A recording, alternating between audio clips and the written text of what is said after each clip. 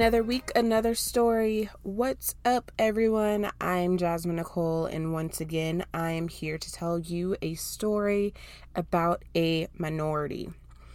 We are about to get into this atrocious story of a mother-daughter trio whose crimes caused huge uproars across India. Go ahead and get comfy because we're about to satisfy your minority true crime craving with the story of the first women to be scheduled for execution in India since 1955.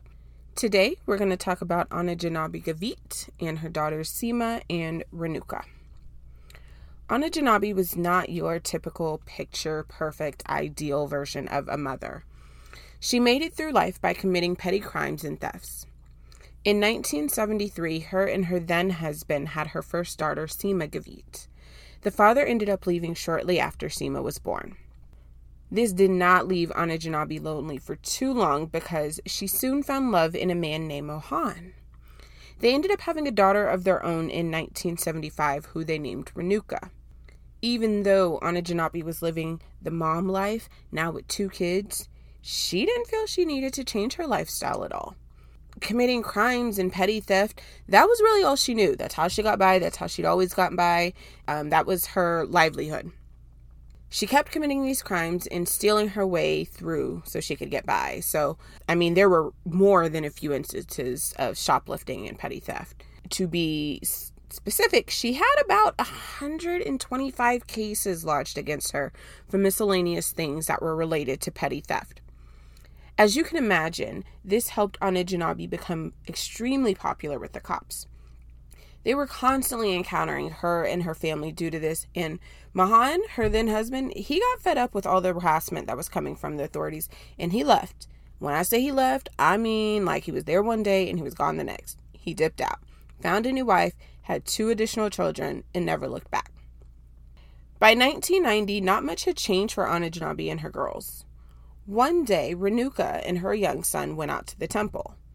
The sole purpose of this outing was to rob and to pickpocket the people that were there. It was a crowded place, and normally people had their guards down at the temple, so she didn't feel like she would be noticed. She'd done this numerous times, so all was well. She went on about her time pickpocketing and trying to get her funds, but this day, however, was an off day for Renuka because someone did end up catching her, and they started questioning her on the spot, which eventually led to a crowd gathering around them. The crowd started to get angry and violent, so she was quickly trying to find a way to get out of this. She noticed that some of the crowd was showing interest in her son, which gave her an idea. So she went on to explain to the crowd how there's no way she could do what they're accusing her of doing. Yes, someone says that they saw her, but there's no way they could have saw her because she is a mother and she has her child here with her. And there's no way that a mother could do something like this. Like, why would a mother be out with her child and be pickpocketing? The more she started talking, the more the crowd would back off. They let Renuka leave because, to her point, how could a mother be responsible for stealing while she was with her child? Getting out of this situation was the light bulb aha moment for this family. Children were the answer. The girls immediately started adding children to their crimes. Not only were the daughters in on these acts, but Renuka's husband was also their getaway driver. Who better to trust than family, right? So almost immediately after that incident at the temple, they started to improve their crime routines.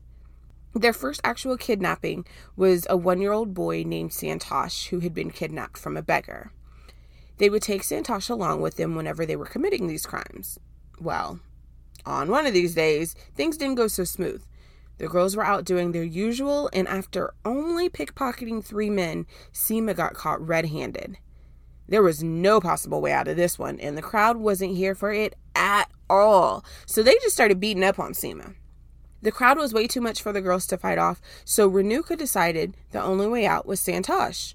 That's why they have the children there so they could get out of trouble. But in this case, it wasn't necessarily speaking to being there with the child like it was before. The crowd was too rowdy. That wasn't going to work. So she did what she thought was the only option in this case, and she threw Santosh on the ground. And that worked. The crowd was so distracted by this bleeding baby, and so much so that their focus shifted off of the girls and now on to the baby.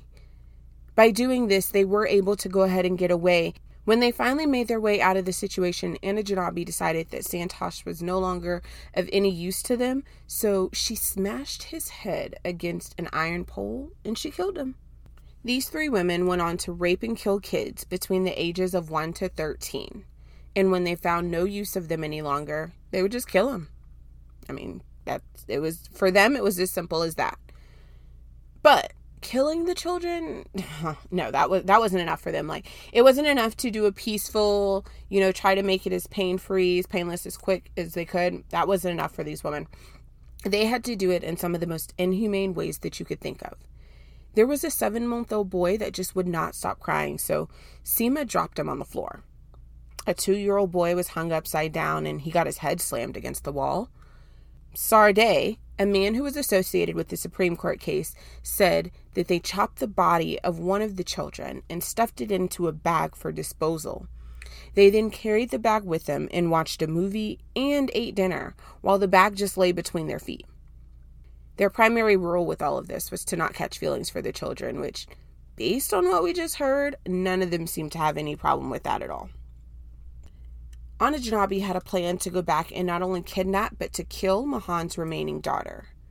Turns out, Mahan's eldest daughter was the first victim that was killed by the girls. The parents couldn't prove that their child was dead, but what Mahan's wife did know is that Anna Janabi and her daughters were somehow a part of this. So when their first daughter went missing, she filed a police report against the girls. It wasn't until November 19th when they would be found, and thankfully, the police caught them before Anna Janabi could carry out her plan of taking that remaining daughter. When the cops finally had them in custody, they began to question the girls about Mahan's daughter that was still missing. During these interrogations, the police got some other evidence that led them to completely different murders. The loyalty of this family stood strong in this case because nobody was snitching. Everybody held their own. Nobody was talking. They were innocent and they did not believe that they did anything wrong. The police tried. They came from all different sides, all different angles. They tried everything they could, but they could not get either of these 3 women to turn on each other. That family loyalty, however, that only went as far as blood because Renuka's husband, Karan, was the one that gave it all up to the cops.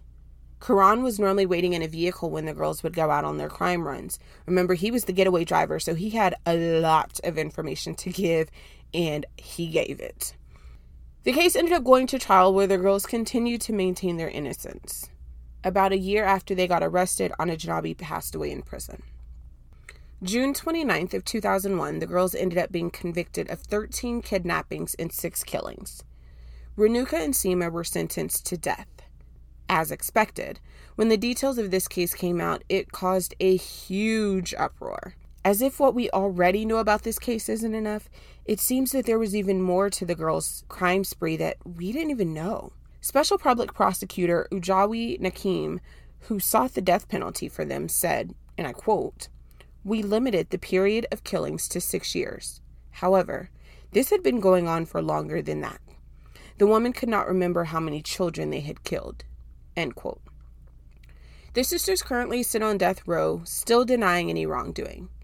They tell everyone who will listen that they are innocent and have even gone as far as filing for a mercy plea to avoid the death penalty, but that was denied in 2014.